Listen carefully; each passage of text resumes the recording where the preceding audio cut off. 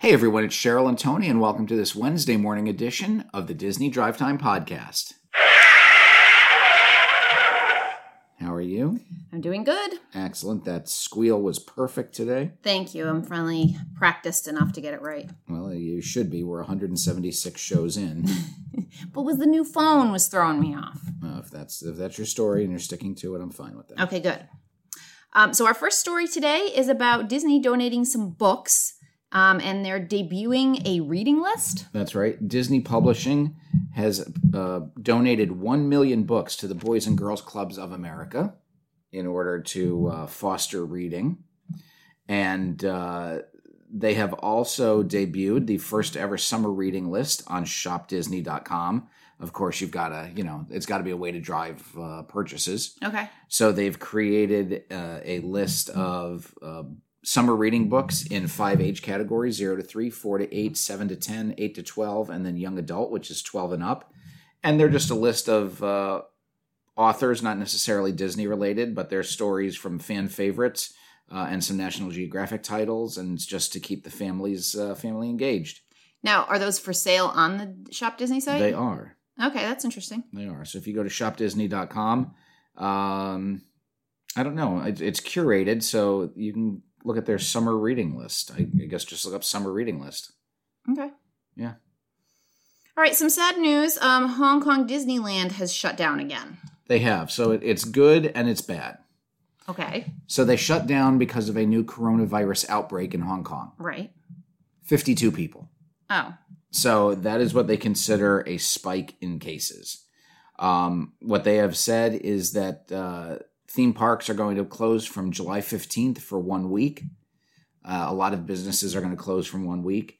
They're also going to limit group sizes to 4 people, down from 50. And they last did this during the second wave of the outbreak in Hong Kong in March. So they're tightening social distances. They're just going to shut down the parks. The resort hotels are going to remain open with adjusted services. Mm-hmm. And this is just to, hopefully knock things out here. Get rid of those 52. Right.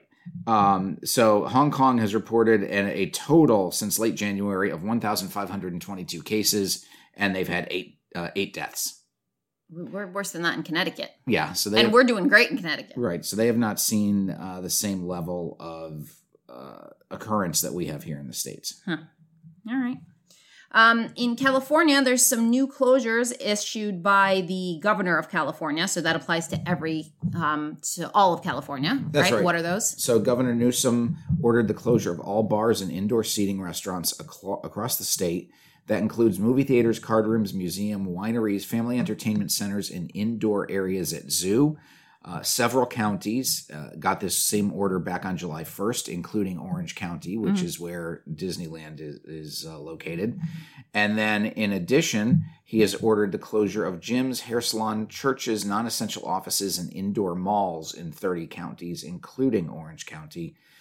Downtown Disney is not considered an indoor mall, obviously, because it's not indoors. It has no roof.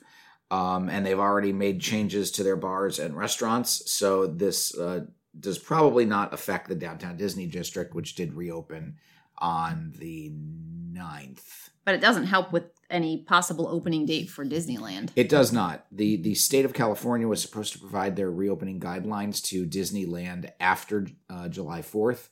We're now 10 days past that, and there's been no word of what's going on. Well, things are changing. So if they're going backwards on things like hair salons and everything, there's no way that amusement parks are anywhere near the top of the list for things that are going to reopen. They've got to reopen things like hair salons first before they can even get near reopening something like an amusement park. So I think it's going to be a while before Disneyland's open. Exactly. It seems like the first third of this podcast is just downer stories. Oh, well, that's too bad. Well, it just sort of follows the whole COVID trend because, for a while, like all the numbers were going down everywhere and we couldn't wait and things were going to open and this is going to be opening and here's the date for that opening. And now numbers have ticked up and people are freaking out and governments are freaking out. So it's a lot of, all right, this is closing and that's closing and this won't be here. Right. As part of that, the NBA players in their little Disney bubble were all tested for COVID and 2 NBA players did test positive. That's right. 2 of the 322 players in Walt Disney World have tested positive. They were never out of quarantine and have now returned home or into isolation housing. So, with it having a 2-week incubation period, is it possible that they got it before, going into the NBA bubble, and now they're just being tested inside the bubble? Did they pick it up while they were there? No one knows. Prior to arriving at what they are calling the NBA campus, 19 NBA players have tested positive since July 1st. Those players never left their home markets and will not travel to Orlando until they are cleared under CDC guidelines and NBA rules. So play is expected to start at the ESPN Wide World of Sports complex. Scrimmages from July 22nd through 29th, and then regular games beginning on July 30th. I don't even care about basketball, and I still can't wait to see it. Okay. Just, one more. To see something. Yeah, exactly. Just anything. Give me something. I would watch Cornhole on ESPN if they aired it. I think I might too. The Disney Cultural Representative Program is currently on hold. Actually, it's sad that I have watched Cornhole on ESPN before. Is this what that's collegiate NCAA cornhole? Like before COVID, yes, or like during it? Before COVID. Oh, well, all right. So you've always been lame. Yeah, Johnsonville Brats actually is a major sponsor of the Cornhole then league. But on to the Cultural Representative Program. Following suit with the 2020 Disney College Program, the Disney Cultural Representative Program has informed participants that the program is suspended until further notice. All employment offers that have been previously tendered have been withdrawn. Those who are in the middle of completing the program will be granted a successful completion in order to reapply in the future. So, Disney does do things ahead of time. So there were those who have already been approved for 2020 and 2021. Previously, Disney was just moving their start dates back, but now they are canceling them and removing their offers to work. A major reason of this is that is housing, and a lot of the housing complexes remain closed with no dates to reopen. Well, besides the point that they have so many employees that they've had to put on furlough, people that live right there in Orlando that need their jobs, and I don't even think they've been able to bring all of them back. Right. So you can't be bringing extra people in, people who weren't technically already hired. It's just going to be interesting when you go to get fish and chips at the Rose and Crown, and you're serviced by Marty from the Bronx, who's like, "Hey, what can I get you?" I know. Yeah, definitely loses a little something, but that's my Bronx Italian guy voice. Good job. Thank you. I like it. I feel like we should go into another part of stories now, since we're talking about the Epcot representatives and what it's going to be like currently in Epcot. But do you want to skip ahead? We can go into those stories if you'd like. Okay. So Disney has some characters coming to the World Showcase. So you might be getting your fish and chips from Marty, but you will also be able to watch Mickey and friends on their world tour while you're in the World Showcase. That's right. It's Mickey, Minnie, Pluto, and Goofy, and they are out sightseeing around the World Showcase. From what I've seen, Pluto and Goofy seem to be walking, and Minnie and Mickey are getting chauffeured in a very nice automobile. Oh, that's cute. Yeah, like it looks like something out of one of their cartoons. It's like a car from the 20s or something? Yeah, probably from like the 20s or 30s. And I think it's really interesting that the driver has a large plexiglass shield behind him, separating him from Mickey and Minnie. Right. And are Mickey and Minnie in two separate rows? They are. They're in separate rows. They're social distancing. Yeah, they are. There's 2 rows of seating, and Minnie's in the front and Mickey's in the back, and they're like on opposite sides of the car. Cute. Okay, and then also in the World Showcase, they have the Frozen Promenade. That's right. The Frozen Promenade just consists of Anna and Elsa. And Elsa, the Snow Queen, she is walking around in a funky pantsuit kind of deal. Mm-hmm. And her sister, Anna, is driven around in a horse-drawn carriage. So, they recently built that horse barn in Fort Wilderness. Right.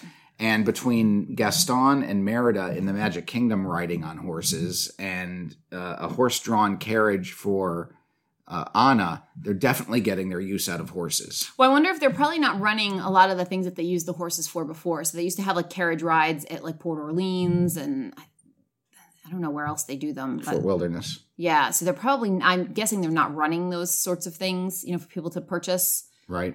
carriage rides. So they probably do have some underworked horses who need jobs. Exactly. And then there is another thing, the Princess Promenade, which there have been no pictures of that displayed yet. Okay, but it exists. It does exist. And then there's something you're calling Characters in the Wild at Epcot? Yeah, I saw some pretty cute video clips yesterday of Pooh Bear hunting for butterflies. So we had one of those large butterfly nets, and he was just kind of wandering out in some of the garden area at Epcot. And then I saw Joy just running across a field. And she was pretty much full of joy. Perfect. Yeah. All right. Moving outside then of Epcot, let's talk about annual pass holders. They've extended some various offers to annual pass holders. Yeah, it seems like every 2 weeks they're changing what they're doing for annual pass holders. But now what they've done is they've added some options and benefits and refund options. So if you have paid for your annual pass in full, you have two options. You can get a 30-day extension on the pass, in addition to the time that you get for the theme parks being closed. That is the default choice, and that extension will automatically be processed in the coming weeks. If you don't want that, you have the option to cancel your pass. If you cancel your pass, you will get a refund for days remaining from July 11th through the pass expiration. However, your pass will remain valid through August 11th. Oh. But that's stupid. Like, I don't want to use it. That's why I'm canceling it. So cancel it, but they're going to give you an extra month. And then for those who are on the monthly payment plan, you have two options. You can get a 30-day extension, which is the default choice. And then you can choose to cancel your pass. Your payments will stop after August 12th, but any payments made between July 11th and August 12th will be refunded. And that, once again, has an expiration date of August 11th. All right. And then also in annual pass holder news, Disney has offered some additional merchandise discount. That's right. Annual pass holders now through August 14th will receive a 30% discount on merchandise. That's a lot. It is. I kind of wish I had one. Yeah. You want to get one? Oh, they're You not selling them. You can't buy them now. Dang it. I know. I would have spent the $1,000 just so I could save 30% on my Splash Mountain gear. So you can save an additional 10% because the normal discount's 20%. Was it that high? I think so. Okay. And then let's get into Disney Plus news. They got some accolades from the American Council of the Blind. That's right. The American Council of the Blind has honored Disney for their act of adding audio descriptions to their programming. They do it for all of their new shows like The Mandalorian and Imagineering, and they're working to put it into their classic movies like Cinderella and Snow White and the Seven Dwarfs. Okay, cool. Yeah. And then Disney has ordered a new Star Wars cartoon. They have ordered a new series which will debut on Disney Plus in 2021. It is called The Bad Batch. The Bad Batch consists of members of Clone Force 99, who are a group of experimental clones who fought in the Clone Wars, and each one of them has a specialty. They are elite and experimental, and they are going to be undertaking mercenary missions as they try to find their new purpose in the galaxy. Fascinating. Yes, you won't watch it. No, I certainly will not. No, David's all over that, though. Well, that's good. At least someone's happy. Yes. And then the last story here, I should probably understand because I was a business major, but I don't know what it means. Disney stock has been upgraded. That's right. Goldman Sachs has moved Disney to a buy rating because they see the value of the streaming services and the profit potential for Disney Plus.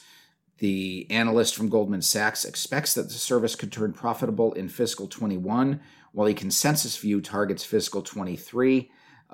So it's just, it's a very good time to buy Disney stock. And, we should buy an additional share, so we would then double our shares to 2. Ooh, that would be great. Yes. All right. Do we have any more news? That's all I got. All right. Well, then until Friday, I'm Tony. And I'm Cheryl. And you've been listening to the Disney Drive Time Podcast.